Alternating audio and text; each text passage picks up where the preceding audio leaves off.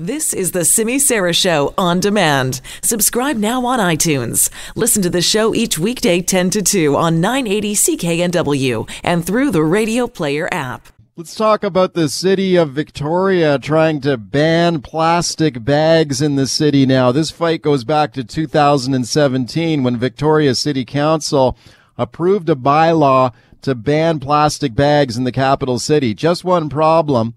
They did not have authority or jurisdiction to do that. They needed the approval of the provincial government. So the BC Court of Appeal struck the bylaw down. The city, in turn, appealed all the way to the Supreme Court of Canada in their efforts to ban plastic bags.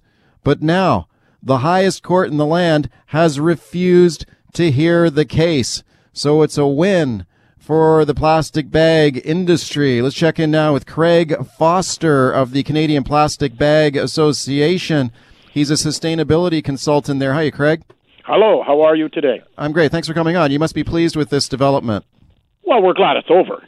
I mean, the whole court issue thing made work difficult because while it's before the courts, you can't say anything. You really can't do very much to avoid creating issues with the court. So we've been kind of on hold for this whole time. Now that the clear decision says province is responsible for this, which is what we were led to believe in the beginning anyways, we're back to work. You know, basically our job is to help decision makers get the right information, get to where we can work together to have policy that is workable and positive and actually helps protect the environment. Okay, this actually pretty much came down to a fight between the city and your association. What were the arguments that your association made in favor of keeping the plastic bags in Victoria? Well, actually, I don't know that the argument was about the plastic bag. I think the argument, and you're going to have to give me grace here because I'm not, legalities are above my pay grade, but I think the argument was about whether or not the city had the authority to write the bylaw in the first place. It wasn't about, I don't think there was anywhere in any of the court discussions or papers that had any part to do with, bags or not bags or whatever. It basically came down to, was this an environmental regulation, and if it was a environmental regulation, did the city have the authority to do that? And obviously, all the way through the courts here, we've got to the point where the answer is no, they don't. That's the province. Right, yeah. Provincial jurisdiction includes protection of the environment, so you would need the provincial government to approve this. Is there any indication that the provincial government will step in now and ban plastic bags? Well, we know, the province has been, they started last summer with their request for public input in terms of how to manage plastics, including the plastic bag and packaging in general, but plastics were certainly part of that discussion. They asked for responses from the public as to, what was their opinion. My understanding is, and you may know better than I do, but my understanding is that the response to that request for information was almost overwhelming. The second largest response they've had to any of those kinds of questions that the province has sent out to the public. Somebody told me the largest one was with regard to daylight saving time, but I honestly don't know. But the fact is that they were going to have a summary of the results done sometime late last year, and from what I can gather, the response was so overwhelming that it's taken them right up until I think this month.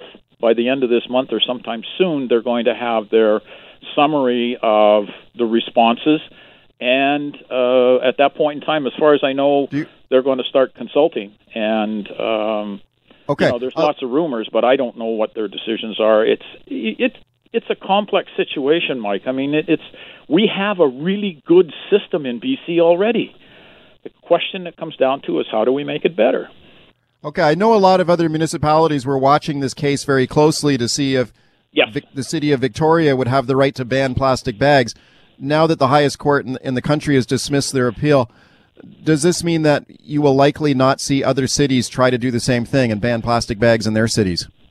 Well, I'm going to guess. I'm going to say that if the Supreme Court of Canada says that this is the responsibility of the province, right, then I would guess that municipalities would say, okay, fine, it's up to the province. And and there's no question in my mind, if that's the case, for those people who are pushing forward on something like this, they're going to want to talk to the province. What is the, let's talk about the environmental impact of plastic bags, because that's what this comes down to. The Victoria City Council said these plastic bags are bad for the environment. What do you say?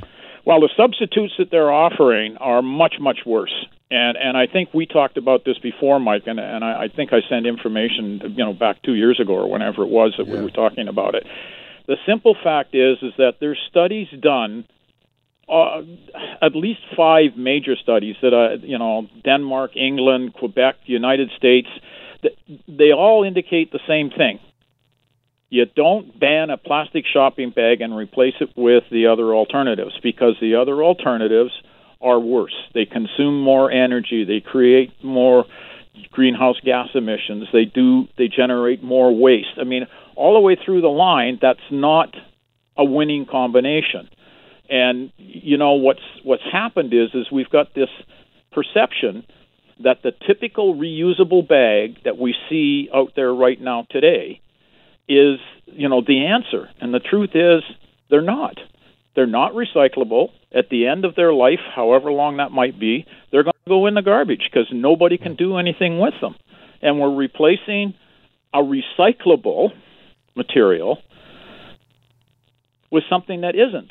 Okay, plastic bags have gotten a really bad name over the years because of this. And what do you say to people who think like, well, wait a second, this guy's from the plastic industry. We know these plastic bags will not break down and decompose in a landfill site. We don't want to see these bags get into the marine environment and kill animals. We've all seen terrible videos and pictures of animals tied up in plastic.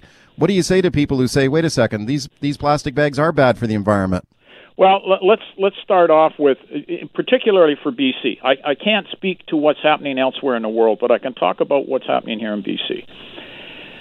We know that 65%, somewhere between 60 and 70, so pick 65% of the bags were reused as kitchen catchers, trash bags, and that kind of thing. So they're replacing bigger, heavier bags. So there was, right off the bat, there was a saving in terms of what was going to landfill.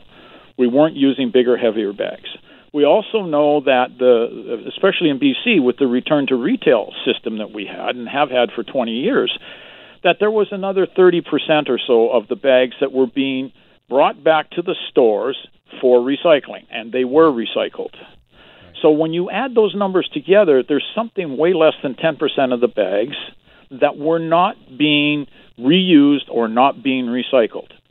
And to me, the right answer would be, how do we make the system better so that 90% or 93% or whatever that is becomes 100%, because quite frankly, the material is totally recyclable.